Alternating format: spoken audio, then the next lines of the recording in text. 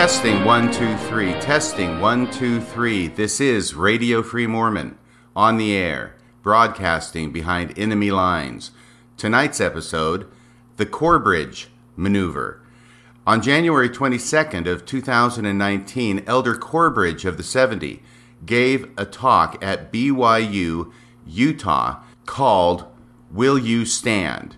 And in it, he seeks to address concerns that members of the church are having about issues relating to church history. And I'm very happy to have with me on the show once again, Bill Reel. This is becoming a lot of fun. This is a regular thing now for you and me to get together and to talk about these.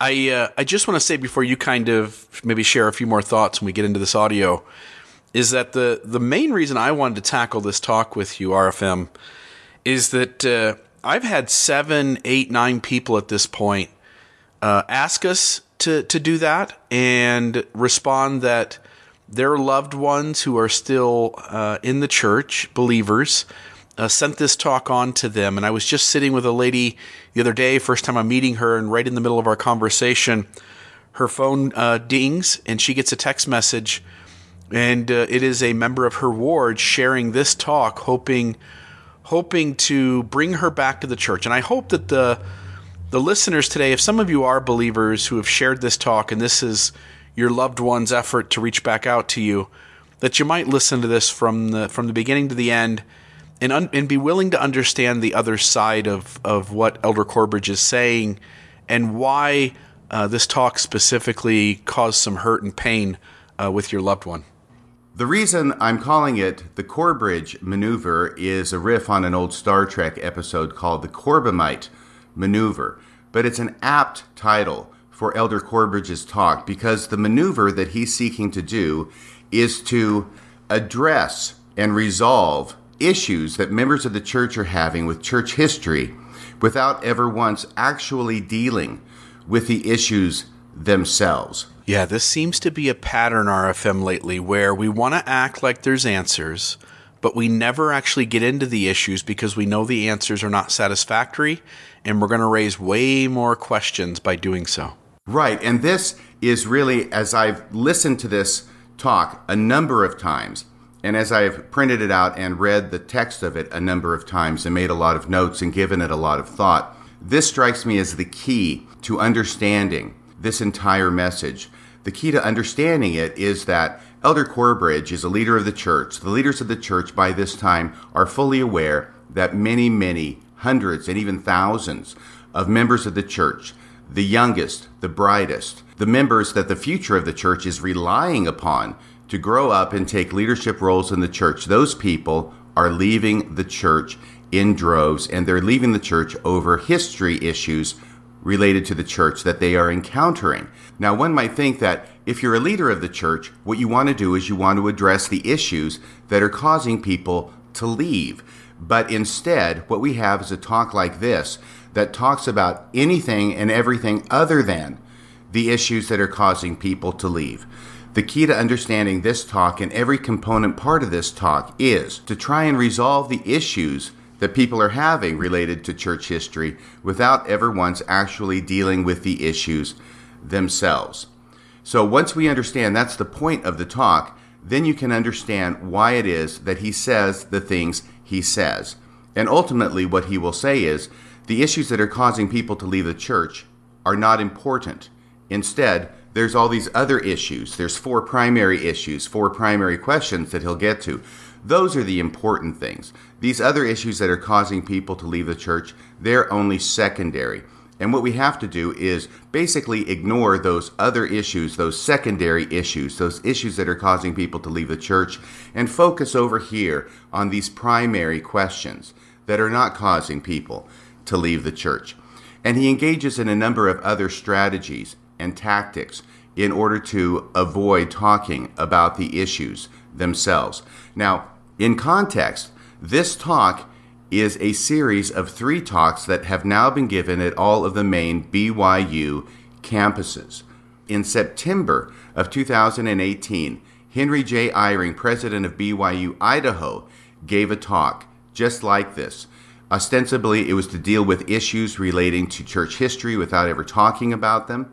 Then in January of this year, 2019, Elder and Sister Renlund gave a talk at BYU, Hawaii, along these exact same lines. That was the one with the dilapidated dinghy parable.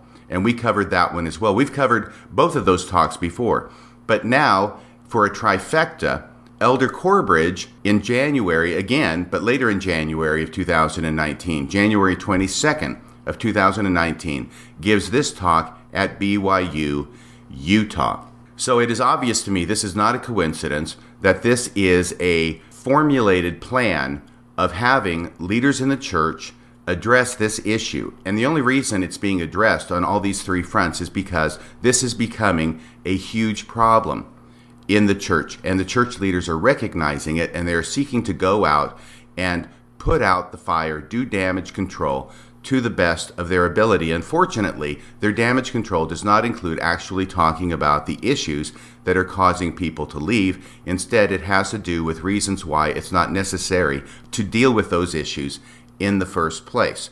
So that's the first point I wanted to make. Your thoughts, Bill? Yeah, I think that the church realizes people are leaving. They're leaving over issues within church history. But the data inside those issues is so damaging that whatever solution they have to come up with, it has to be something different than pointing people back to studying those issues. That becomes, I think, crystal clear. Yes, and this is why I'm calling it the Corbridge Manuever. By the way, this talk by Elder Corbridge is, I think, by far the most successful of the three talks that have been given. He is an excellent speaker. My understanding is that he, like me, is an attorney by profession, and he's a very good speaker. This is actually probably the best talk that I have ever heard given by a leader of the church. It is enthusiastic, it is well constructed, and he is able to speak in such a way as to bring his audience along with him. I found myself, the first time I listened to it in January, just being swept away by his rhetoric and going along and hearing what he had to say and feeling, wow, I'm really hearing a powerful talk here that is very persuasive. But, you know, back in 1977 when I saw Star Wars for the first time, so we're going from Star Trek to Star Wars, but Star Wars for the first time, I was swept away by that movie the first time I saw it. It just had so much momentum to it, and this talk has momentum to it, like that movie. But the mistake I made was that I went back and I saw Star Wars again a second time. And the second time I went and saw it, I was not being swept away by the action because I knew what was going to happen. And I was able to look at it more carefully. And what I saw the second time was that it was kind of a clunky movie. The acting really was not that great. There were a lot of problems with the movie. And those are things I did not see the first time. And similarly, as I'm going through Elder Corbridge's talk, the second time, the third time, the fourth time, and actually taking time with it and thinking about it and breaking it down, I'm beginning to see that there's a lot of clunkiness to this talk as well. And that's what we're going to be talking about tonight, largely because of public demand. Well, the question is, how can you resolve the issues that are leading people out of the church without ever addressing the issues themselves? And as we said, the Corbridge Maneuver is to say that those issues are not important, other issues are more important. You must answer these other issues first, and if you answer them correctly, then the real issues won't matter anyway. So let's go ahead and let's play the tape here. This is about a 24-minute talk, and we'll try and keep our comments to a minimum. It's broken down into sections. If you're listening to this podcast, I would encourage you to pull up the talk, and we may have a link to it in the show notes, and actually be able to read the talk along with us. What we're going to do is we're going to play each section of the talk as it is divided up by Elder Corbridge in the written version of his talk, and then we'll make some comments afterward. Let's roll the tape. Thank you, President Worthen. Sister Corbridge and I are honored and so grateful to be with you here today. As part of an assignment I had as a general authority, I needed to read through a great deal of material antagonistic to the church. The prophet Joseph Smith, the Book of Mormon, and the restoration of the Church of Jesus Christ of Latter-day Saints. There may not be anything out there that I haven't read. Since that assignment changed, I have not returned to wallow in that mire again. Reading that material always left me with a feeling of gloom. And one day that sense of darkness inspired me to write a partial response to all such antagonistic claims. I would like to share with you some of what I recorded that day, and although I wrote it for my own benefit, I hope it may help you as well. I wanted to give a different talk today. I wrote other talks, more entertaining, with more stories, more engaging than this one. But every time I wrote a new one, I came back and I was directed back to this one. All right, so he mentions here, RFM, antagonistic material, and I want to start there. RFM, let me talk to the listener, and I'm hoping that there are people out there who have shared this. I know that as a member of the church, that you're bothered by the antagonistic material that's out there. Elder Corbridge here mentions antagonistic material, and that it's bothering you. I realize most members of the church stay away from what they think is anti-Mormon material. But rather, I'm pointing to this idea that the material is there in the first place. Like, there are critics out there, people who have left the church, and they have mean, nasty things to say about this thing that you love. I'm simply saying the fact that it exists is annoying and bothers us as members of the church when we're believers and we're on the inside. Let me say that for your doubting and unbelieving loved one, the truth claims of the church simply don't hold up. And I don't mean that offensively. I'm saying this from their point of view. They've investigated what Elder Corbridge is about to go into as these secondary issues. And I'm simply saying that your loved one has looked into this. They've researched it. And having researched it, they've come to the conclusion like there's some serious problems in our church history, and those problems have something to do with the truth claims of the church. Like, the truth claims are problematic. And it's more than just one issue. So there are a multitude of historical issues that we run into problems with. Elder Corbridge is going to name some of the major ones. He's also going to leave out some of the major ones. But the other issue, too, is that we've defined words in certain ways. We've defined prophet and seer and revelator. It's not just the historical events. It's how the top 15 of the church act. It's how we are on social issues. And I hope that you, the listener, are beginning to gather that we're creating a new narrative in our church. And I think if you can set some of your defensiveness, some of your emotion aside, you're going to realize that the church is creating a new narrative. If we look at the LDS Gospel Topic essays on the church's website, those begin coming out in 2013. Those contain a new story. And just recently, the church came out with its Saints book. If you go to that Saints book and you look at it, you're going to find that the story that's presented there is not the story you were taught 20 years ago. It is much more complex, even though it's written at like a 5th grade reading level. It's much more complex. It contains the messiness, and it grants that things are not as black and white and not as good and bad as the church presented its story to you, again, 2 decades ago or earlier. Your loved one senses that this church treats those who are different in ways that are anything but Christ-like, to the point that some of these people are even taking their lives.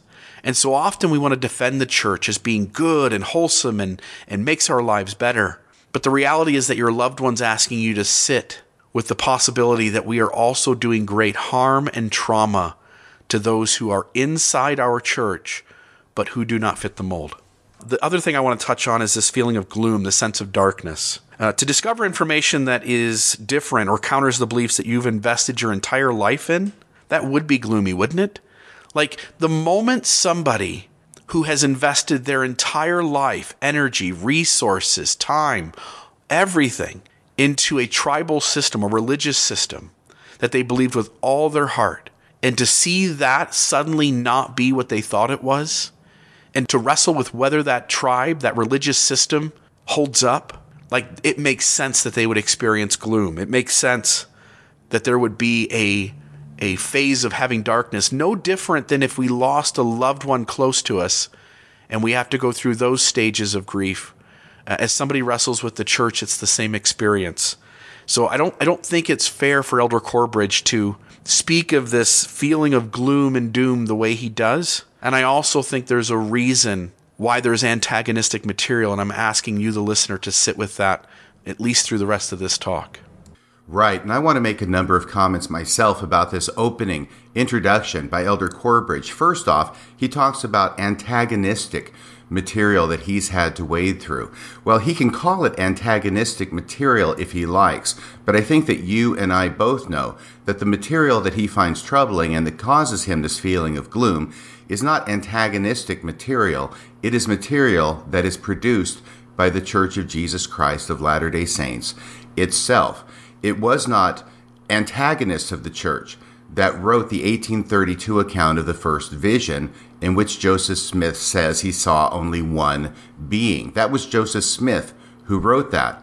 It wasn't antagonists of the church who hid that account in a safe for 3 decades and tried to keep the members from finding out about it. No, that was Joseph Fielding Smith. And so it's not this antagonistic material in the sense of, well, these are people who are outside the church and critics of the church who are just making all these crazy, outlandish allegations against the church that are causing him gloom. It is the material and the history of the church itself, produced by church leaders and created by the leaders of the church, that's causing him this gloom. Second thing I wanted to say is that he tips his hand here at the very beginning when he says that he had an assignment a few years back where he had to go through all this antagonistic material, as he calls it. Well, there he tips his hand. I believe that he was a member of the Strengthening Church Members Committee. That is the committee that is charged with monitoring the writings of current members of the church in order to determine whether they are saying things that are negative about the church, negative about church leaders, and if that rises to such a level that then it gets referred up to the 2 apostles who are the head of the committee, and then whether that material has to be or should be forwarded to the local leaders of that member for church action against that member. Now, obviously, before you get to that point, somebody has to actually read the material that's being produced by the church member. Elder Corbridge is not going back and reading the God Makers from the 1980s. He's not going back and reading Mormonism, Shadow or Reality from the 1960s. He is reading current writings, probably listening to podcasts as well, Bill, and then synopsizing it and sending what he thinks are the relevant excerpts, i.e. the worst things he can find, to the leadership of the committee in order to make that determination and send that material to the local leaders, which is why we keep hearing from these members of the church like John DeLynn and others that when they get to their church council, their disciplinary court, or when they're meeting with their stake president has a file with a bunch of stuff in it, which is taken out of context, and the church leader, time after time, shows that they are unaware of where it is that this stuff is found, unaware of the context. All that's happened is they have been given this material in its edited form. And so that's what Elder Corbridge, I believe, is saying that he was involved in. He also says that he's read pretty much everything of this sort that may have been created. And here he's setting himself up as the authority on the subject. He's not going to talk about the issues. Remember, that's the whole goal here, is to resolve these issues without ever talking about them. Well, part of that is setting himself up as the guy who's read it all, but he's still faithful, and at the end he's going to bear his testimony that he knows these things are true in spite of all the things he's read. And this is similar to Elder Renlund saying in his version of this talk that he has read all the volumes of the Joseph Smith papers, and that hasn't hurt his testimony. Instead, that has increased his testimony of Joseph Smith. The third thing, or fourth thing, I can't keep track of the things I'm talking about here, has to do with the fact that Elder Corbridge was so disturbed by the things he was reading that he not only felt this feeling of gloom, he wrote a partial response. He wrote a response to the things he was reading. And he didn't write it for publication. He wrote it for himself. He said he wrote it for his own benefit. Now think about this. You're a general authority. You're reading these things that are negative about the church. They're not antagonistic. They're produced by the church. Other people may be reading them or referring to them, but these are church sources. And it's causing him so much distress that not only does he feel gloom, he feels it necessary to put down in writing a response to what he's reading for his own benefit. And he says that part of that response that he wrote down is what he's going to be sharing with the audience today. Finally, he says that this is what God wants him to say. Now, he signals that by saying, I thought about talking about other things that would have more stories, be more entertaining, but I kept being directed back to this subject. Now, that may be true. It may not be. All I know is that this is the third talk along these exact same lines. First one at BYU, Idaho, second one at BYU, Hawaii, and now at BYU, Utah. And I kind of think that he probably got this assignment from higher up. You go there, you talk about this subject, okay? Rather than, hey, Elder Corbridge, there's a devotional, BYU. Why don't you just go there and talk about whatever you want to talk about? No, I think he was given this very directly as the subject matter, and that's why he's addressing it. And finally, Bill, 3 talks have been given in 3 different venues at all 3 different BYU campuses on this subject in the last several months. Not once have the church essays been brought up in any of those 3 talks. The church essays on all these issues is the best kept secret in the LDS Church. It's buried 3 clicks deep on the LDS Church website. And you would think, Bill, that if the church has gone to all this effort and expense of writing these essays and posting them on their official website, that if someone's going to come before an audience with the goal of addressing issues relating to the church and resolving those issues, at a minimum, they would mention the essays and refer the members to reading those essays to resolve their concerns, if in fact they thought the essays would resolve their concerns and not exacerbate them. One gets the idea that the church does not want members to read these essays. They don't even want the members to know that they exist. Yeah, as Elder Oak said, research is not the answer. You just did an episode on that. The reason research is not the answer is because research is the problem. Right, research is the problem, and that's why the Corbridge maneuver is to resolve the issues without ever talking about them. Let's go ahead and play the tape. The prophet Daniel said that in the last days shall the God of heaven set up a kingdom that shall never be destroyed. And that kingdom shall not be left to other people, but it shall break in pieces and consume all these kingdoms, and it shall stand forever. The kingdom of God is the church of Jesus Christ of Latter-day Saints. It will stand forever. The question is, will you and I stand? Will you stand forever, or will you go away? And if you go, where will you go? Stop the tape. Elder Corbridge refers to Daniel's prophecy now about the kingdom of God that would stand forever. And he unequivocally identifies this kingdom with the Church of Jesus Christ of Latter-day Saints. Now, the reason he does this is because at the very outset, what he's doing is a tactic. He is removing the question of whether the church is true from the table. That's not even open to discussion. He is ostensibly going to deal with resolving issues relating to whether the church is true, but at the outset, he's going to remove that even as a topic of discussion. That is a foregone conclusion from his point of view, and that's what he's doing here. That issue's off the table. We're not going to talk about whether the church is true. We're going to talk about whether you will stand forever. We're going to talk about whether you are true to the church. And this is a similar tactic to what Henry J. Eyring did in his talk at BYU, Idaho. But he's using different language. But that is what is going on here.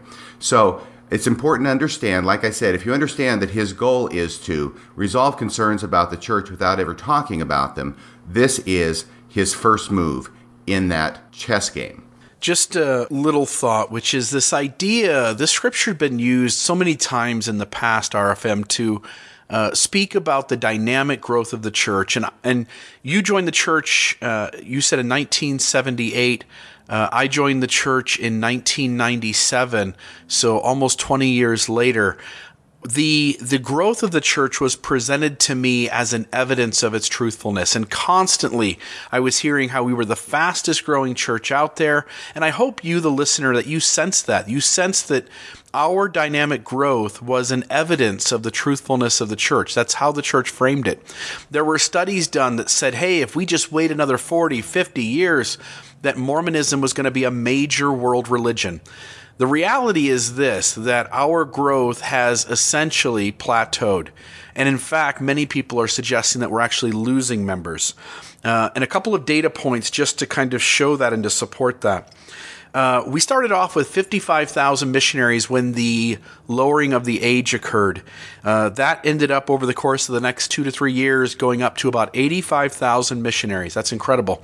Elder Holland had predicted we would get to 100,000, but instead it reduced back to where it is today, which is 65,000. So now we're just 10,000 away from being where we were before the age change. Another thing is the idea that we're the fastest growing church. That's not true. The Seventh-day Adventists, for instance, who are the fastest growing church, actually are growing at a rate of 75% faster than we are. And our growth rate is seen as about 1.3%, and we only make up 0.2% of the human population. The idea that we were going to be this huge church, that has fallen by the wayside. And so in this talk by Elder Corbridge, he uses this scripture that we've been using forever, but he leaves out the part where this kingdom of God breaks into pieces and fills the whole earth. The reason he's left it out is because we're not growing anymore. And if anything, we're shrinking, as we know now that we're losing 73% of our young people. 73% of our younger members are inactive by the age of 21. And also it should be noted that Elder Cook in a recent general conference made the comment that we should not expect to be anything more than few in number. I think all roads are pointing to a church that is in decline, and now the church has to then change its message from one that used growth as evidence that it was true. Also here, in addition to that, he's saying, will you stand forever or will you go away? So implicit in this message also is the threat of eternal separation from God or eternal damnation versus staying with God, standing forever, i.e. being saved. So he is pulling this implicit threat as well. Now he's going to go on to what we would actually expect to be the next point in a talk of this sort that is not going to actually address the issues. And that is to imply that anybody who is studying church history and being troubled by the issues that it presents is being deceived. The next part of his talk is titled, in the written version, Deception is a Sign of Our Time. So if you can play this is a substantial part of the talk here, and he actually has 2 sections devoted to this. And if you can play the first part, and you'll understand now why it is he's going here, because he wants to say, hey, don't be deceived.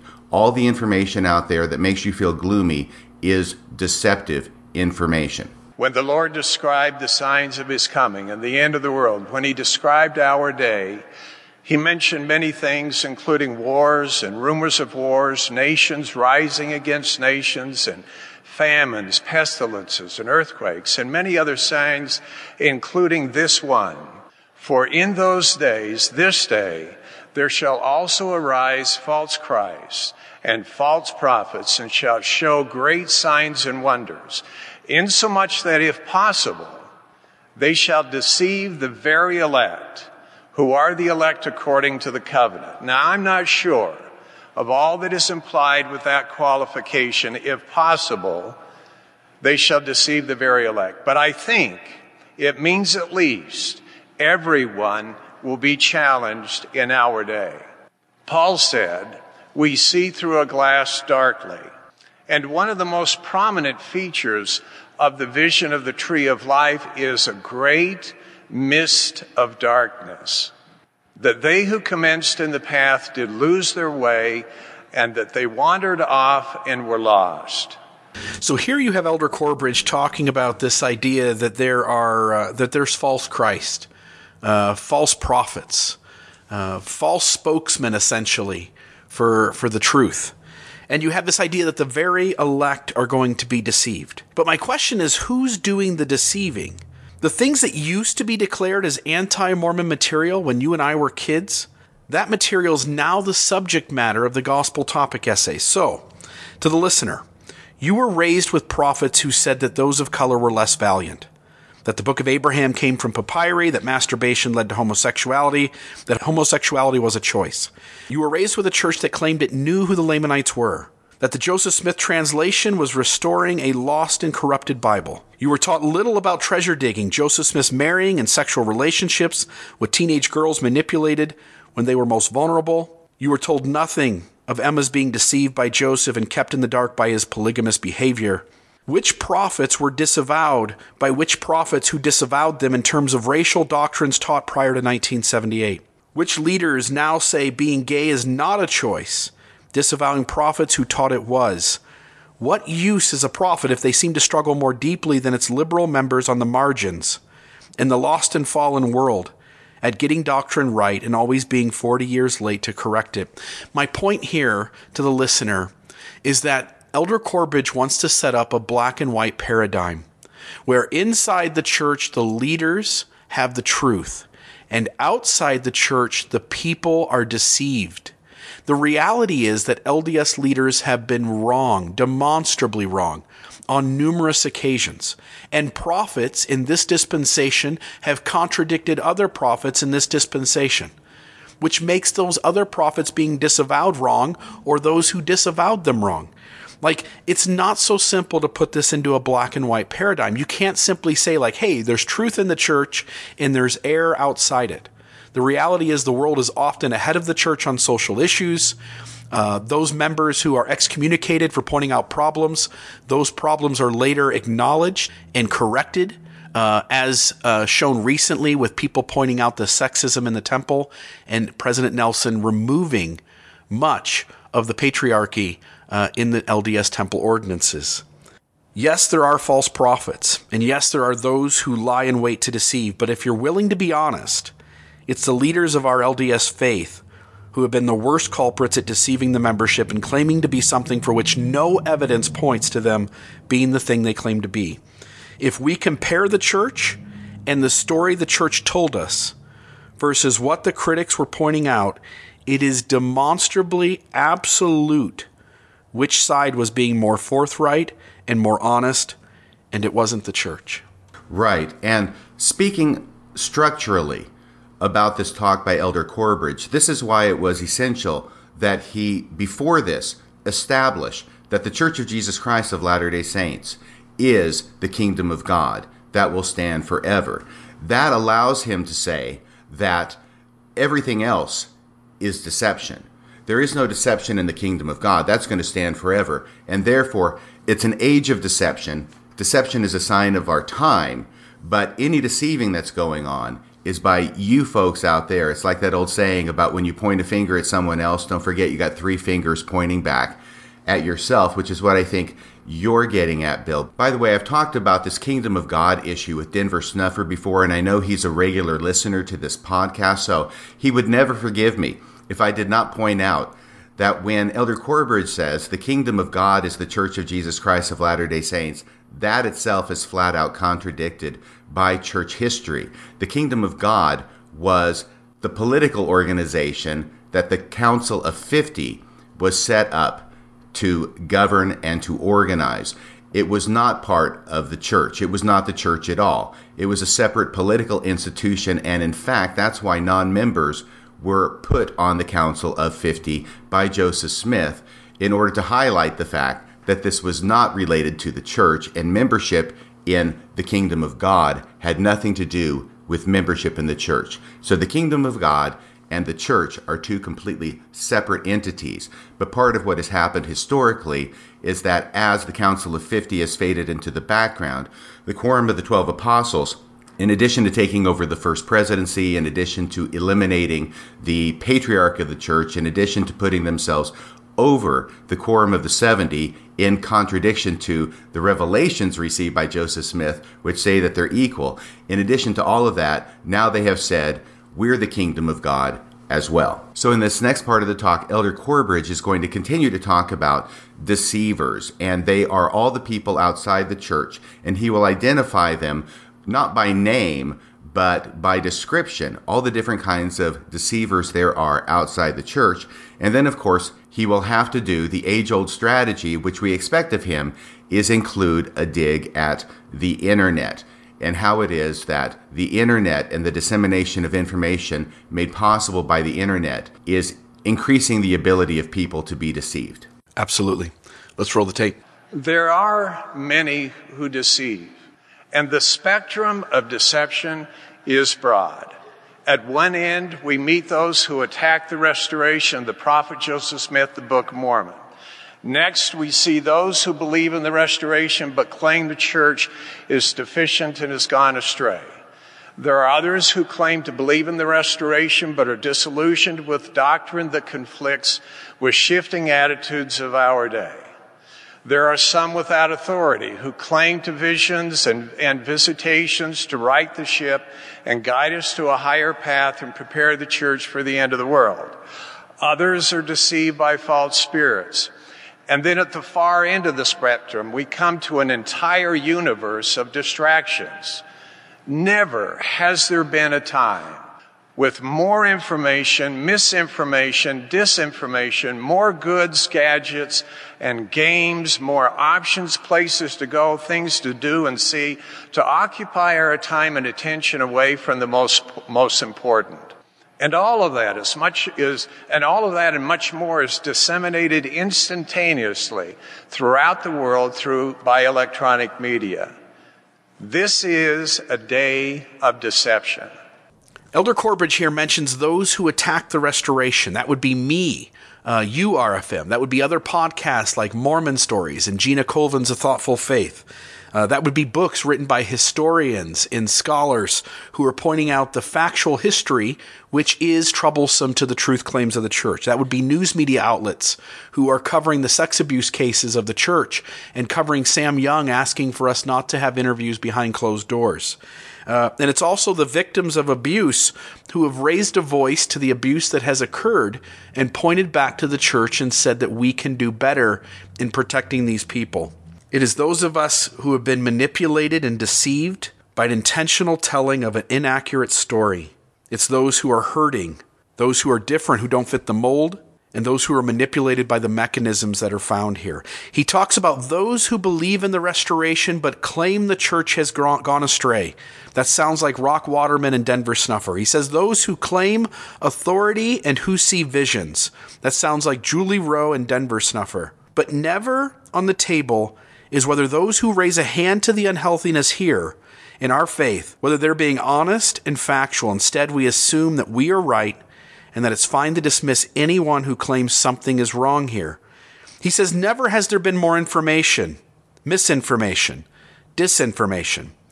But again, how accurate has our faith been at telling its story, the full story, the honest story? How much prophecy, seeing into the past and future, how much real revelation and not reactive accommodation to a changing world has happened? I make a bold statement here. Not one doctrine in the LDS Church has gone unchanged, and not one story connected to our truth claims is without deep problems. Yet there is misinformation on all sides. But the Church and its correlated material have been the greatest offender.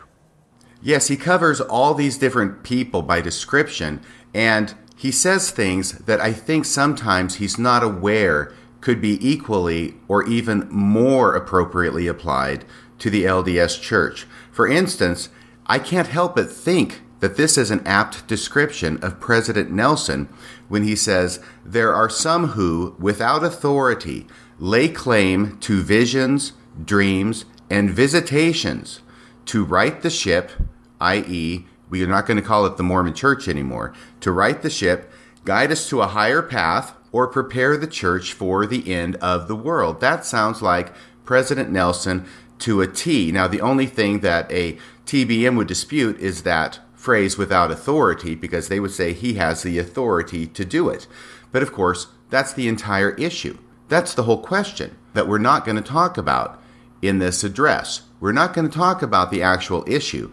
We're just going to assume that we're right and you're wrong because we are the fulfillment of the prophecy in Daniel. I also think it's a very apt description of the LDS Church when he says, never has there been more information, misinformation, and disinformation. Yeah, I think that's true. I think the LDS Church has never produced more information, misinformation, and disinformation. But I think that he's unable to see how it applies to the LDS Church and wants to apply it to everybody but the LDS Church. Yeah, it feels, again, as we've been pointing out here constantly, it seems as though Elder Corbridge and every other leader of the church wants to continue to paint it like the church has been the best place to get the information, and the church has been the most accurate, the most forthright, the most transparent. The information there is true. People outside the church are deceitful. There's misinformation. There's disinformation. The people outside the church are being inaccurate. They're not telling you the whole story. They're not giving you all the facts and data. That simply is not the case. The church has been the absolute worst offender at telling its own story. Right. And so now that he's talked about the LDS Church is the true church, which he doesn't establish by argument. He just establishes it by saying it. It's an argument by assertion. There's no evidence to support it. He's just going to assert it is true and go on from there. So the church is true. Everybody who disagrees with the church is deceived.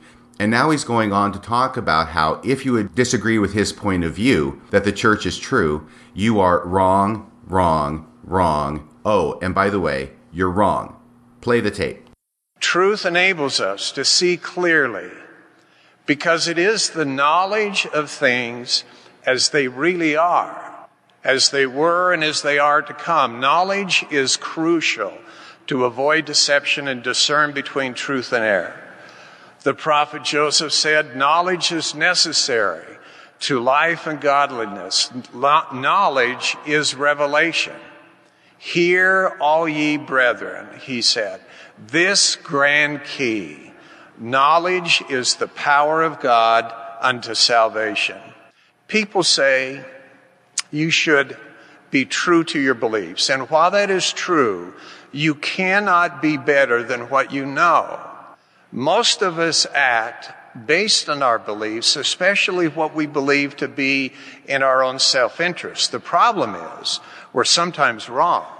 Someone may believe in God and that pornography is wrong and yet still click on a site wrongly believing he'll be happier if he does, or that he can't help but not click, or it isn't hurting anyone else, so it isn't all that bad. He's just wrong. Someone may believe it is wrong to lie and yet lie on occasion, wrongly believing he'll be better off if the truth is not known. He's just wrong.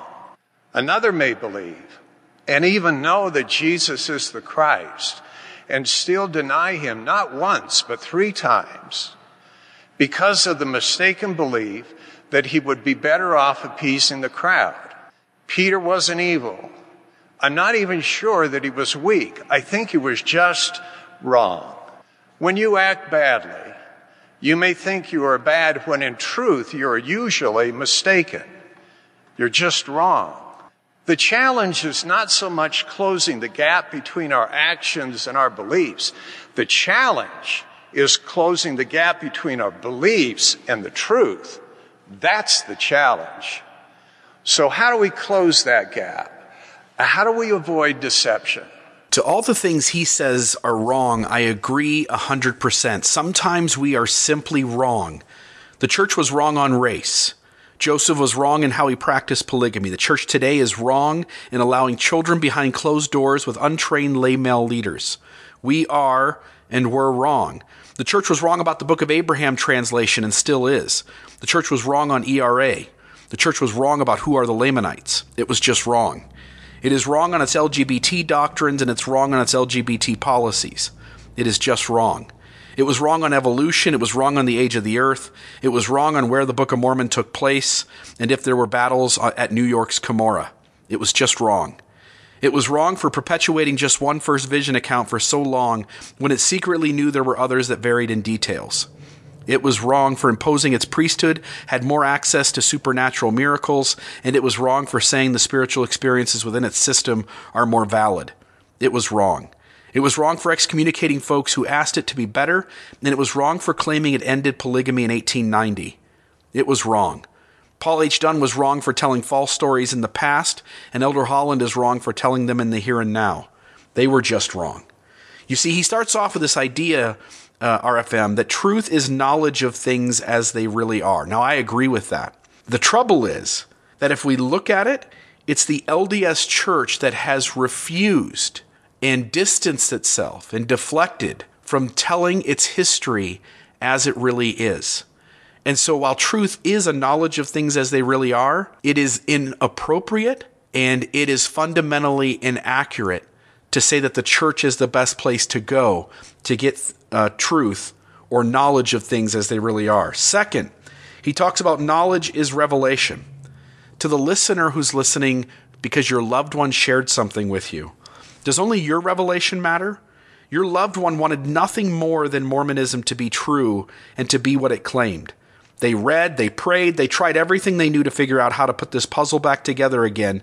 Once they saw all the pieces, no one cared to show them. They cried, they screamed, they wrestled, they lost sleep. They pleaded for answers to problems they discovered, but while the church says good answers exist, they don't. In fact, if you think good answers exist, you can write me, you can send a message on this, you can ask to have a conversation. I'll sit down with you by telephone and we'll talk for hours about how this doesn't add up. There are clear examples on a multitude of levels of why this thing does not equal what they told us it did. And once you know that data, then it becomes obvious that the church was dishonest about its portrayal of its history. That's not your loved one's fault. While they might be giving the articulation that they are having or had a faith crisis, the reality is this church is having a truth crisis.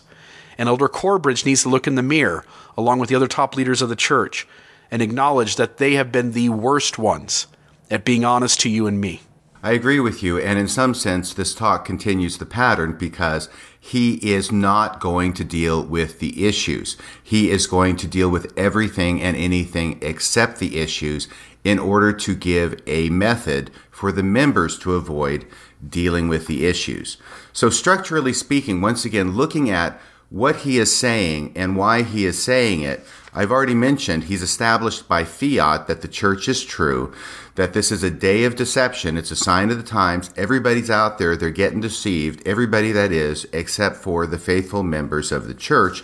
And now he goes on to this point of his talk where he talks about all these different examples of how people get it wrong. Now, he's charitable enough to say it doesn't necessarily mean they're a bad person or they're evil or anything. They're just wrong, and wrong. And for me, this part of his talk was the most difficult to understand because it sounds like a huge tangent initially from his message, because he talks about pornography is wrong and yet still click on a site.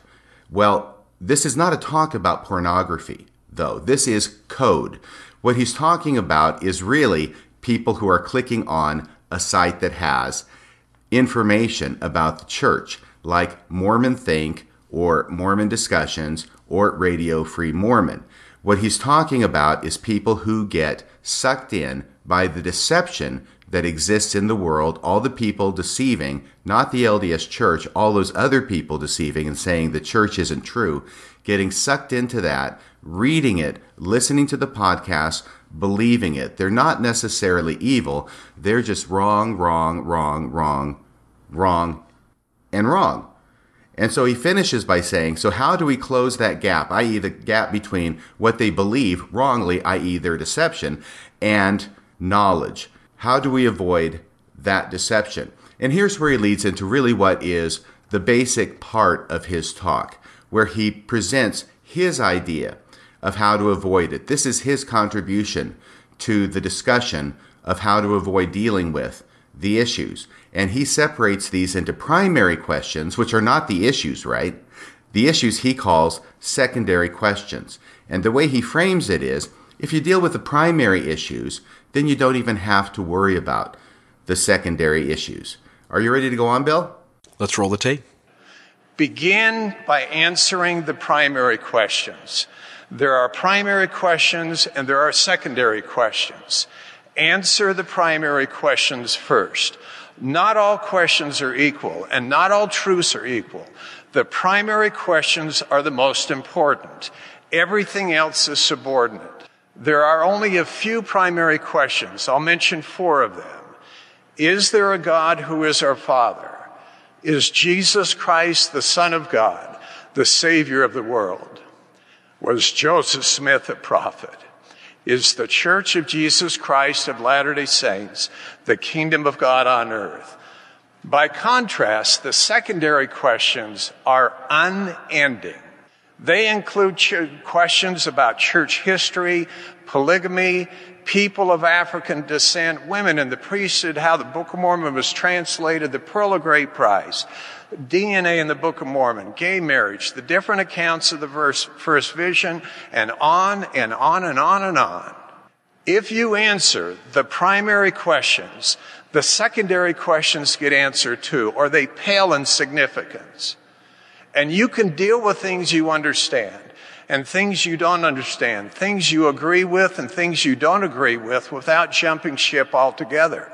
So here is the crux of Elder Corbridge's talk, where he talks about primary questions and secondary questions. The primary questions are, is there a God who is our Father? 2, is Jesus Christ the Son of God, the Savior of the world? Those are gimmies. Those are not exclusive to the LDS Church. Those would apply to any Christian religion. Those are there just as a setup, really, for number 3 and 4, which was Joseph Smith a prophet? That's number 3. I could not help but notice that that's the question where Elder Corbridge's voice cracks with emotion. Number 4 is the Church of Jesus Christ of Latter-day Saints the kingdom of God on the earth? Those are really the 2 critical questions, but he says these are primary questions. And the problem is not that he says these are primary questions, although I'm not sure exactly where it's written as to what is primary question and what is a secondary question. A lot of people would think that what he considers secondary questions are primary, and vice versa. The problem for me is structurally, because what he's saying is that you have to answer the primary questions first. Now notice that he says that himself. He says, answer the primary questions first. And if you answer those questions, you don't even have to deal with the secondary questions. And the secondary questions he identifies as a litany of issues that you and I are familiar with that have to do with church history. The problem with this is that this is like a trial. Now, I'm a lawyer. I've been a lawyer for almost 30 years now. I've appeared on Dateline. I've appeared on 48 Hours. That's really not critical, except to let you know I have been around this block. And I think that Elder Corbridge has too, because I understand that he also was a lawyer. The problem is that if you put this in the context of a trial, a legal trial in a courtroom, what he is saying is the equivalent of having a trial and telling the jury, okay, we want you to go and reach your verdict on whether this person is guilty or not. We're not going to give you any evidence. You don't need to consider the evidence. The evidence is not important. That's what all these secondary questions are. You don't need to consider the secondary questions or the evidence. Just find your verdict, guilty or not guilty. And once you come back with your verdict, then we can deal with the evidence. And then we'll see that the evidence supports your verdict. And actually, you don't even need to deal with the evidence at all. Just give us your verdict. So that's the analogy that I see here, and the critical fundamental problem with his framework. So he mentions here, and as you've already hit on it, the primary questions are most important. These questions are subjective RFM. They're to be answered before you take in the data from multiple viewpoints. The primary questions hinge solely on a spiritual experience if you decide to answer them before absorbing in the actual concrete data. The secondary questions hinge on the data. They hinge on real information, not the invisible. So there is, at least in part, a concrete substance to the secondary questions: historical context and historical data points. Elder Corbridge admits here, subliminally, that the church does not fare well if we swim in the actual data. Rather, the church's only seemingly tenable position is if you decide on the primary questions first before knowing the full story and the context to the best of your ability. Now, let me tell you, listener, your loved ones sees through this. They see that spiritual experiences are the least effective way to know truth. Now, I know you'll disagree, but they know that spiritual experiences are the least effective way to know truth. For example, if we asked 100 Mormons to pray about something for which a multitude of answers exist and for which there is little or no bias going into it, the range of answers would be widespread, even as those members claim to be learning truth from the same source, the Holy Ghost. The Holy Ghost is the least effective way to know an answer to a question. All religious systems have followers that have spiritual experiences within their respective systems, and even among Mormon beliefs, Mormons differ on important facets of the gospel, in spite of the members behind each differing answer believing they got the answer from the same source. In other words, if you go into Sunday school and you ask a question for which there is a possibility of a multitude of answers, the room is going to differ. Why? Because each of them, in spite of believing by the Holy Ghost they got their answer or knew it from their study and their prayer, the reality is the Holy Ghost is ineffective at telling a group of people the same answer. There are prophets who were sure by the Holy Ghost that those of color were less valiant, and there are prophets who by the Holy Ghost know that those other prophets were wrong. There are 100 issues like this. President Hinckley said that Mormons should mean more good, and Elder Bednar said we choose to be offended. President Nelson said God is offended by the word Mormon and using it as a victory for Satan. Even the very prophets of the church contradict each other. Can you sense the uselessness of the Spirit in deciding truth, even among men who claim to be prophets, seers, and revelators? Your loved one gets it. They get that using one's brain, trying to be objective as possible, trying to gather in as much information and knowledge as possible is the process that is best at deciding truth. And when your loved one carries out that process, the church has practically no leg to stand on. Yes, and a few other comments that I wanted to make related to minor things that he says here has to do with his quote. First off, not all questions are equal and not all truths are equal. Yes, he actually said that. Shades of Boyd K. Packer. Why is it that when leaders speak, whether it's Elder Corbridge or whether it was John Gee, the Egyptologist, or whether it is Boyd K. Packer himself, they are tempted to want to categorize truth and say that some truths are not useful? That was Boyd K. Packer's expression. Now, Elder Corbridge is saying not all truths are equal. It's the same idea. The truths that are not equal are, of course, the ones that end up being critical of the church and undermining faith in its truth claims. So those are the truths that are not equal. Second, he says, by contrast to the primary questions, the secondary questions are unending. And then he gives a litany of them. And he does this for a number of reasons. First off, to signal that he is aware of the issues. So later on, when he bears his testimony, it's going to give the impression that he knows all of these issues. He's researched them. He will even say there are good answers to them. God forbid he should ever actually tell us what those good answers are. That actually might help resolve some concerns that people have who are leaving the church, is to get a good answer to these issues. He says he knows them. He's not going to share them. But he does signal that he's aware of them. I do think it's interesting that he says the pearl of great price. That's one of the issues, the secondary issues. How the Book of Mormon was translated, the pearl of great price, DNA in the Book of Mormon. Why doesn't he just say the Book of Abraham, Bill? That's interesting to me. Instead, he says the pearl of great price. Well, the pearl of great price is not a secondary issue. There's no problem with the pearl of great price. The problem is with the translation of the papyri, which came to be the Book of Abraham, which is one of the books in the pearl of great price. But for some reason, he just can't bring himself to say the Book of Abraham. That's an interesting thing. But he does this for this purpose. But the thing that he also does, which I think he's not aware of, is when he says the secondary questions are unending. I think that's hyperbole. Obviously, they're not unending, Bill. You and I are both familiar with them and what they are, and the answers pro and con to them.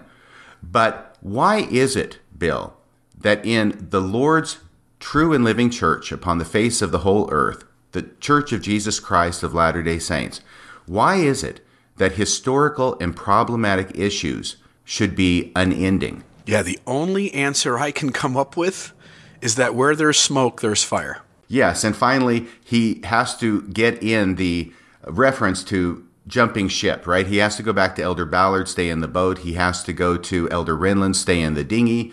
And he says at the end that if you answer the primary questions without evidence, if you reach your verdict without hearing any evidence, the secondary questions get answered too, or they pale in significance.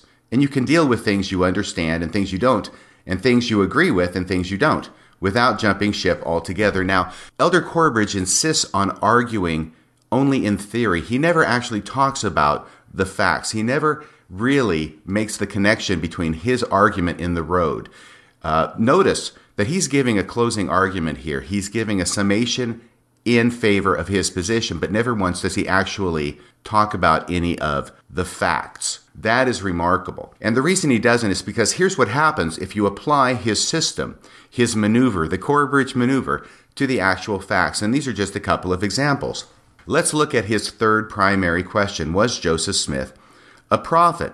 The answer is, of course, yes. We all know that that's supposed to be the right answer. Yes, he was a prophet. The verdict is in. But then the facts come about. But what about his marrying other men's wives? Well, that has to be okay. Why? Because he was a prophet. What about Joseph Smith marrying teenage girls, some as young as 14? The answer is, that has to be okay. The question, why, and the answer has to be, because he was a prophet. Finally, but what about his plagiarizing Bible commentaries in his Joseph Smith translation? Well, that has to be okay. Why? Because he was a prophet. You can repeat it after me. See how easy the game is? If you look at the fourth primary question about the LDS Church being the kingdom of God, the same kind of conversation will ensue.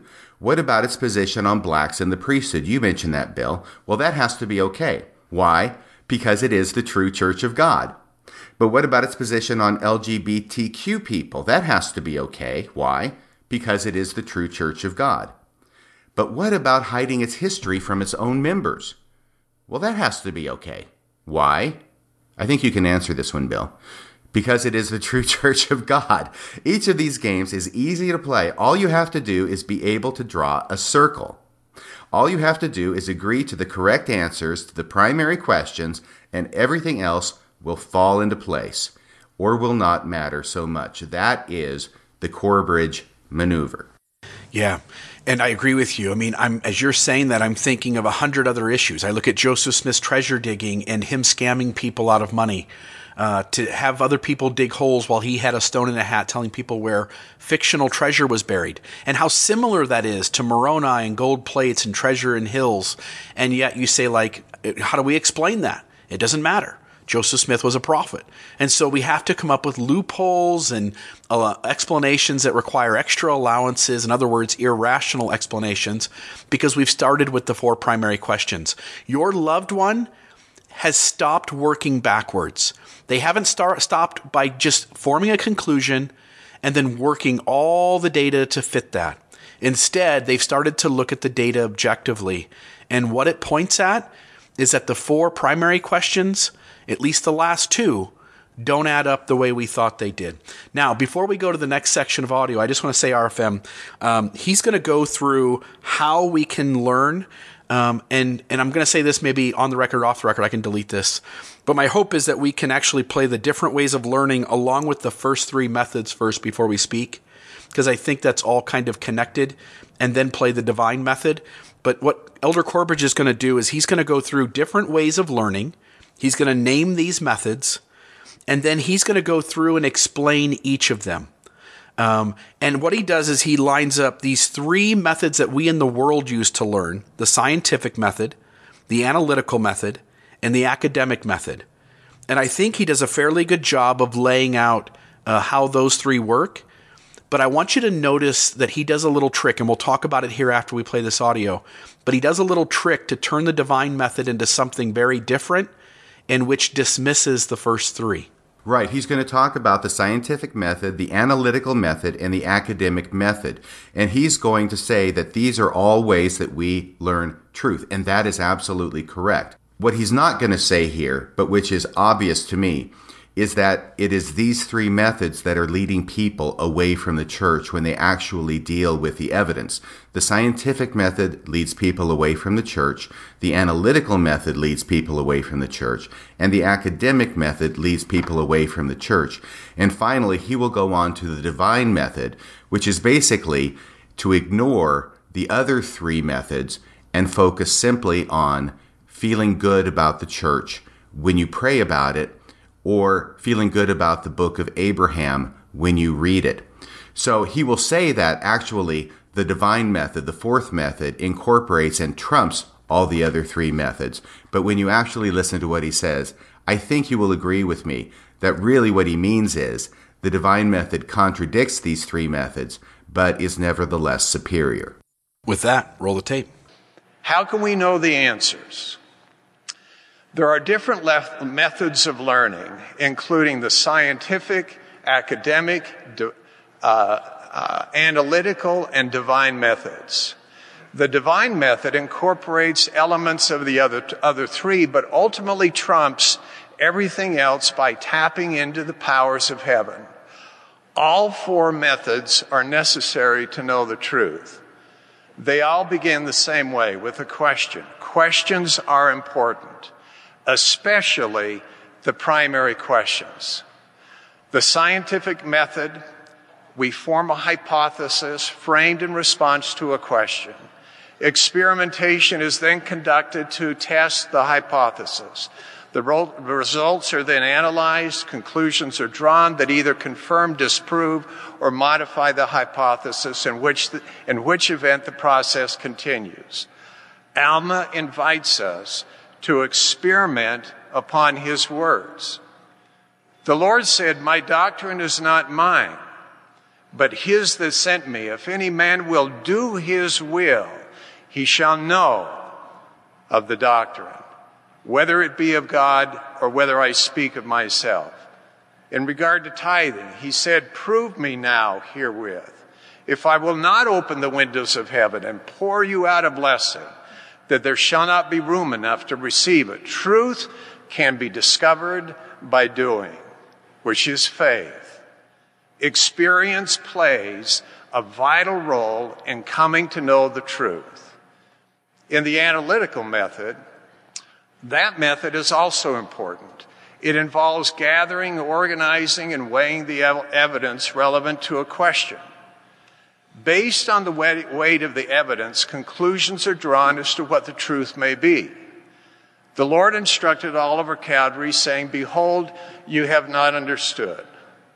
You have supposed I would give it unto you when you took no thought, save it was to ask me. But behold, I say unto you that you must study it out in your own mind. Then you must ask me if it be right." Evidence and reason also play a role in preparing us to know the truth. The academic method involves, of course, study of the written word. Study as well is essential. Mormon said, "The word of God has a more powerful effect upon the minds of the people, how we think, than the sword, which might be the very fear or threat of death, or for that matter, anything else. This is more powerful than anything else. It's more powerful than fear, addiction, pornography, or anything else. It stands to reason, therefore, that the Lord would say, treasure up in your minds continually the words of life. And whoso treasureth up my word shall not be deceived."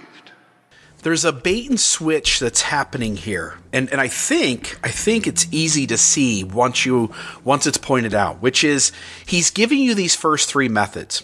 So in the first place, he talks about the scientific method. The scientific method involves us forming a hypothesis and testing it out, seeing if that hypothesis holds up and if we need to change our assumptions or not. I think that has value.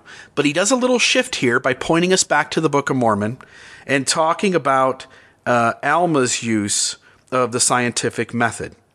I think that's important because what he wants to do is say, look, the scientific method is great, but it's the spiritual use of the scientific method that is most important.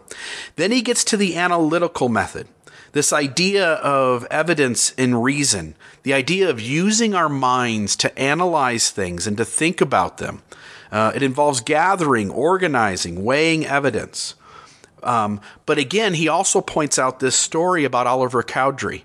He then points it back to the scriptures and says that sometimes we think we can do something by analyzing it, and the reality is we never asked God. So he's allowing God to essentially trump the analytical method. Then he gets to the academic method.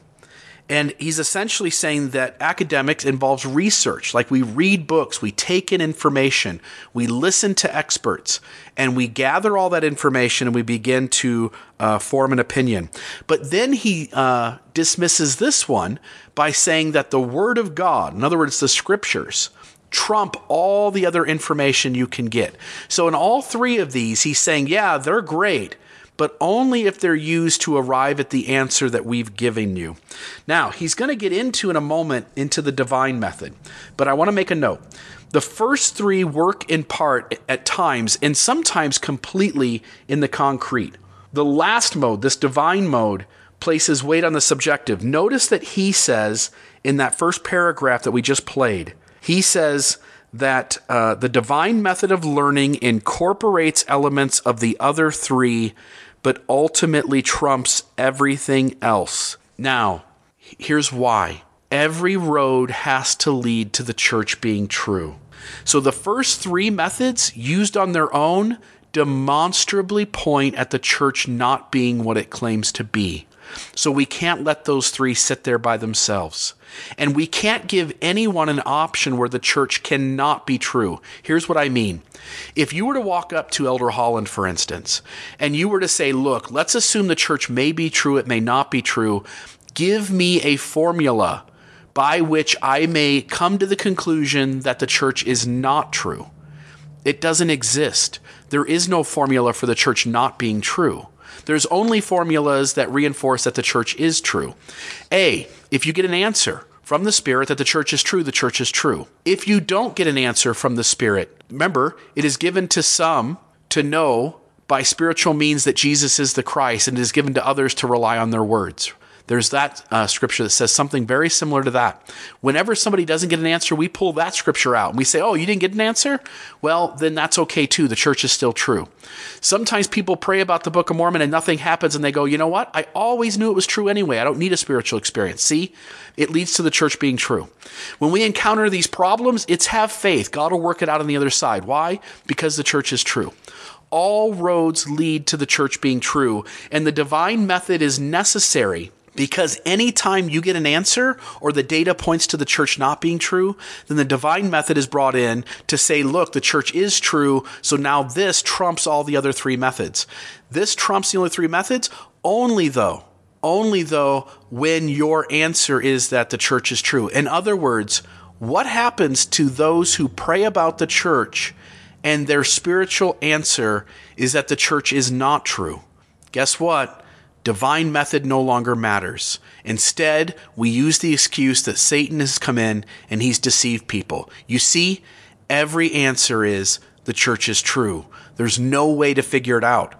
The reality is, if you set the divine method as only pointing to the church being true aside, or if you just use those first three methods, the analytical, the scientific, and the academic method, almost everyone arrives at the church not being true. You know, that's really interesting that you put it that way, Bill, because later on in his talk, he is going to go on at some length to explain away the bad feelings that he got when he was reading the literature that challenged the church's claims, that they were gloomy, that they were bad. And ultimately, he will say, I think 3 times, that these are the voices from the dark choir. This is Satan influencing him to give him these bad feelings, the feelings that indicate the church is not true. So that's exactly what you just said. When you get those kinds of feelings about the church, when you are inclined to question the church, that is Satan. Yeah, and I want to add another thought, which is if we let the church's mode of discovering truth actually be applied, here's what happens. Sadly, such has led the church, its leaders, and its members in perpetuating racism, perpetuating homophobia, perpetuating child sex abuse, perpetuating patriarchy and gender equality, marginalizing those who have left the church knowing it isn't true, and those still in with serious doubts. And it's done so for decades and decades longer, only to eventually change and shift and admit they were wrong. In other words, the divine method, when you allow the divine method to trump the other three, actually leads to you being dysfunctional way, way longer than you needed to be and being dysfunctional in the first place. Right, and the language about trumping the other three means that any time the conclusions you reach through the scientific method, the analytical method, or the academic method conflict with the truth claims of the church, the divine method trumps it, because that's the only time it's needed to trump it. And the divine method, which he'll get on to saying, is simply the Holy Ghost whispering in the still small voice to you that it's true. That's the divine method. By the way, one other comment I wanted to make, because I think it's important, once again, getting back to the structure of the talk, here is a place where I think that Elder Corbridge makes a critical mistake in his presentation. And that is, in each of these first three methods, citing to Scripture to support them. He talks about the scientific method. He cites Scripture to show that this is a scriptural method. In other words, God approves of this method. In other words, this is a divine method. You can't cite Scripture in support of a method and say it's not divine. So the scientific method is divine.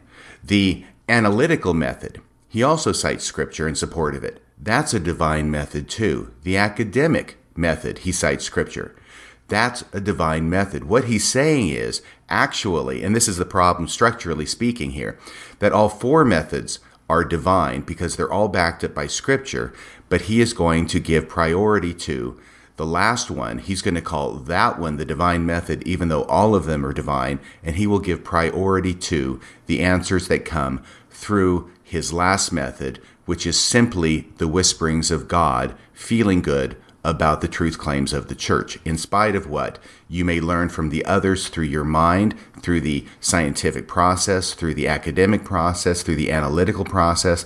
None of that matters if the Holy Ghost tells you the church is true. And so now we're about ready to get into where he lays out the divine method. Right, and essentially this is just an extended part of his talk where he tries to build up how significant, how important, how overwhelming this still small voice is in trumping everything Yeah, and else. this is a little bit longer section. We'll go through this, but I think there's a couple of good points to be made here at the conclusion. So with that, RFM, you ready? Roll the tape.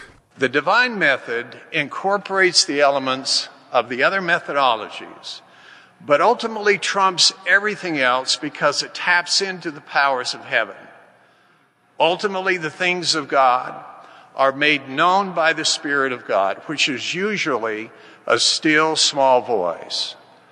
The Lord said, God shall give unto you knowledge by his Holy Spirit, yea, by the unspeakable gift of the Holy Ghost. The Apostle Paul taught that men only know the things of men, and that the things of God are known by no man except by the Spirit of God. He said, the natural man receiveth not the things of the Spirit of God, for they are foolishness unto him. We see that every day. Neither can he know them because they are spiritually discerned. Of all the problems you encounter in this life, there is one that towers above them all and is the least understood. The worst of all human conditions in this life is not poverty, sickness, loneliness, abuse, or war, as awful as those conditions are. The worst of all human conditions is the most common, and it is to die. It is to die spiritually. It is to be separated from the presence and power of God. That's the worst. Conversely, the best of all human conditions in this life is not wealth, fame, prestige, good health, the honors of men, security, or dare I say it, even good grades. As wonderful as some of those things are, the best of all human conditions is to be endowed with heavenly power. It is to be born again, to have the gift and companionship of the Holy Ghost, which is the source of knowledge, revelation, strength, clarity, love, joy, peace, hope, faith, and almost every other good thing. Jesus said, the Comforter, which is the Holy Ghost, shall teach you all things. It is the power by which we may know the truth of all things. It will show us all things we should do. It is the fountain of living water that springs up unto eternal life. Although the voice of the Spirit is usually a still, small voice, it is nevertheless ever sure, penetrating, pervasive, edifying, and sustaining, so much so that the Lord said, and whosoever speaketh a word against the Son of Man, it shall be forgiven him. But whosoever speaketh against the Holy Ghost, it shall not be forgiven him, neither in this world, neither in the world to come. Pay whatever price you must pay. Bear whatever burden you must bear. Make whatever sacrifice you must make in order to get and keep in your life the Spirit and power of the Holy Ghost. Everything depends on that. All right, I've only got 2 quick points to make here. I know RFM, this is a section that I think has some real importance to it. The 2 things I want to point out, I think, are tangential in a way, but just to make acknowledgement of them. He talks about the problem above all is death, specifically spiritual death. I simply want to say that he draws our attention away from all the visible problems in the world and points us to an invisible problem, spiritual death. Not everybody believes in spiritual death. People have various religious beliefs. Those who are Christian have this idea that if we sin beyond repair, if we don't repent about the things we do, then we don't get to live with God again. But that's an invisible problem. Whether it's true or not, nobody knows for sure until we get there. To draw our attention away from real problems, visible problems, things that we could address in the world without them being trumped by spiritual death as the main problem, I think what he's doing is he's drawing our attention away from the problems we see in the church that rub us the wrong way and saying, like, those problems aren't a big deal. A gay kid killing himself because of our LGBT policies is less of a problem than spiritual death. And so what he's saying is that the church is solving the biggest problem, and hence its solution trumps the other things that we see that are unhealthy. Second, he says the best of all human conditions is being in the gospel with the Holy Ghost. Again, he gives us an invisible best of all human conditions. There are other human conditions he lays out, but whether it's happiness, joy, a good job, a healthy family, like what those things look like outside the church, they don't matter. The more important thing is the invisible extra happiness, the invisible extra portion of the Holy Ghost that members of the church have. I simply want to remind the listener that what he is pointing to are subjective things as the most important and the concrete things that we actually see in front of our face as the least important, and he's doing it for a reason. It's to draw our attention away from being uncomfortable with the things that we see. Right. And as far as these 4 methods go, he says the divine method, this 4th method, is the one that trumps all the others. It is the most reliable method from his point of view at arriving at the truth. Well, I will say that the first 3 methods, although they are certainly not perfect, are reliable in arriving at the truth. They may not be perfect, but they do have some degree of reliability, which is why they exist in the first place. But his divine method, his 4th method, is not reliable. in arriving at the truth. He wants to say it is, but historically speaking, the divine method, this revelation method from God, is the method that has been proven to be the least reliable in arriving at the truth. Do you have any examples of that you'd like to share, Bill? We could pick some of the things we've already talked about. So, LDS prophets, prior to 1978, using the divine method, believed that those of color were less valiant in the premortal life. They thought they had the curse of Cain. They taught that interracial marriage was sin. Prophet after prophet, from Brigham Young through George Albert Smith, all the way up to middle of Spencer W. Kimball's presidency, using the divine method, were wrong. Today, the church, because of the pressure in the world, has acknowledged, like, oh yeah, that doesn't make any sense. Using the other three methods, we arrived at the fact that that doesn't hold up. Past prophets were wrong using the divine method on whether those of color had a curse and were less valiant. Another example, Spencer W. Kimball in the book The Miracle of Forgiveness, using the divine method, was sure that homosexuality was caused by masturbation and other reasoning that he lays out. Using the first three methods, we know that Spencer W. Kimball's ideas were moronic. They were not intelligent. They were not even reasonable. That the science and the data, as we use the other three methods of the scientific, the academic, and the analytical, showed demonstrably that those ideas were wrong. It took years and years, even decades after the science community had figured this out, for our church to let go of the divine method and acknowledge the science. We can go through issues of cremation, birth control, women working outside the home. We can use the idea of how sexist things in the temple were. At every turn, leaders of the church, using the divine method, have held on to bad ideas way longer than the rest of the world, when in reality, if they set the divine method aside and use the first three modes and allow them to trump, by the way, the reverse of Elder Corbridge, allow them to trump the divine method, then suddenly we arrive at the truth decades quicker. Right. And so I will just say this final comment, that the reason that Elder Corbridge says the divine method trumps the other three is because the divine method is the only one that can be manipulated in order to arrive at the preordained conclusion. This is how it fits structurally in his talk. He's talked about the preordained conclusions that you are supposed to come to without examining the evidence. Those are his four primary questions.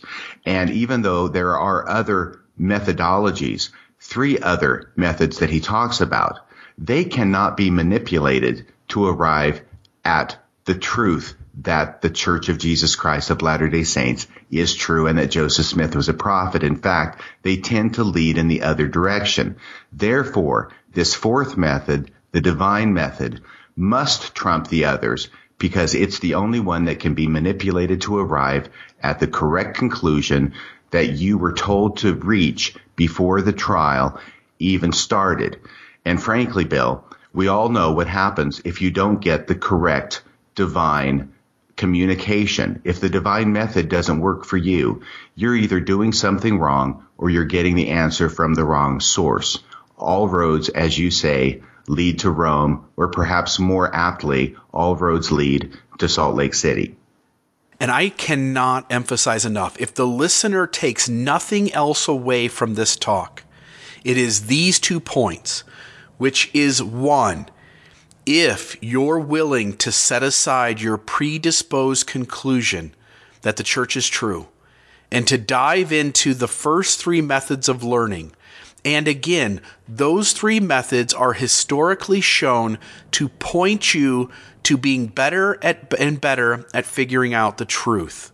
In every scientific venue, social study, trying to figure out what are the causes, what are the benefits of being a human being, These three modes lead us towards the truth. As you point out, RFM, they're not perfect. Nothing is. But the divine method is demonstrably, historically, the least effective way to arrive at truth, to the point where using the divine method, prophets contradict each other over and over and over again on hundreds of issues throughout 200 years of church history. So that's point number one, that the divine method is the least effective, and that the other three lead us towards discovering that the church is not what it's claimed to be. The second, and it's crucial that the listener walks away with this, the method he wants to use, which is the least effective method, the reason it's so important to the church is because it's the only method, as you point out, that can be manipulated in getting the listener, the person, the member, the participant in the church to arrive at the conclusion that the church is true. So the moment you as a listener decide, you know what, those guys are right, the divine method is the least accurate way to do this thing. And this next step, recognizing that these guys want you to use the divine method in trumping all the other methods because it's the least effective way to arrive at the truth. Right, and I think this is really the crux of the talk. Now, we are just a little over halfway through Elder Corbridge's talk. We're going to call it quits here for part one. We will continue with the rest of his talk in part two. But for now, this is Radio Free Mormon. And Bill Reel. Signing off the air.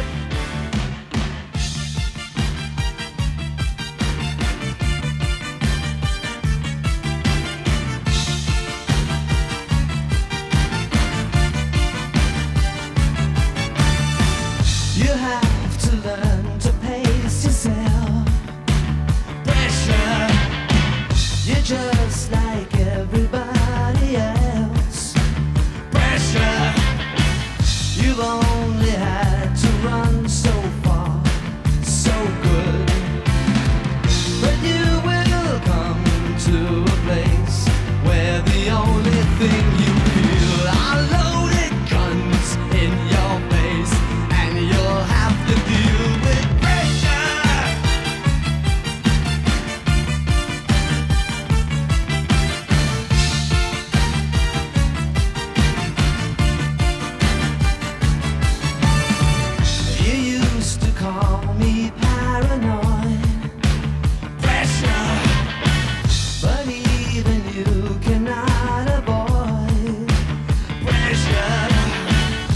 Turn the tap dance into your crusade. Now here you are with your faith and your Peter Pan advice. You have no scars on your face, and you cannot handle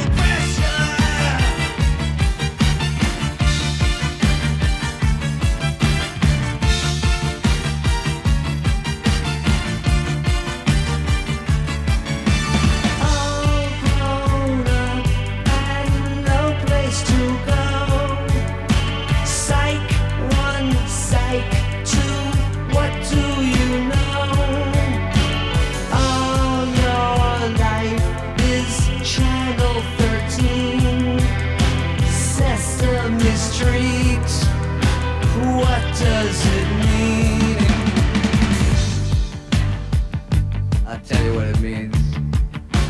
Pressure.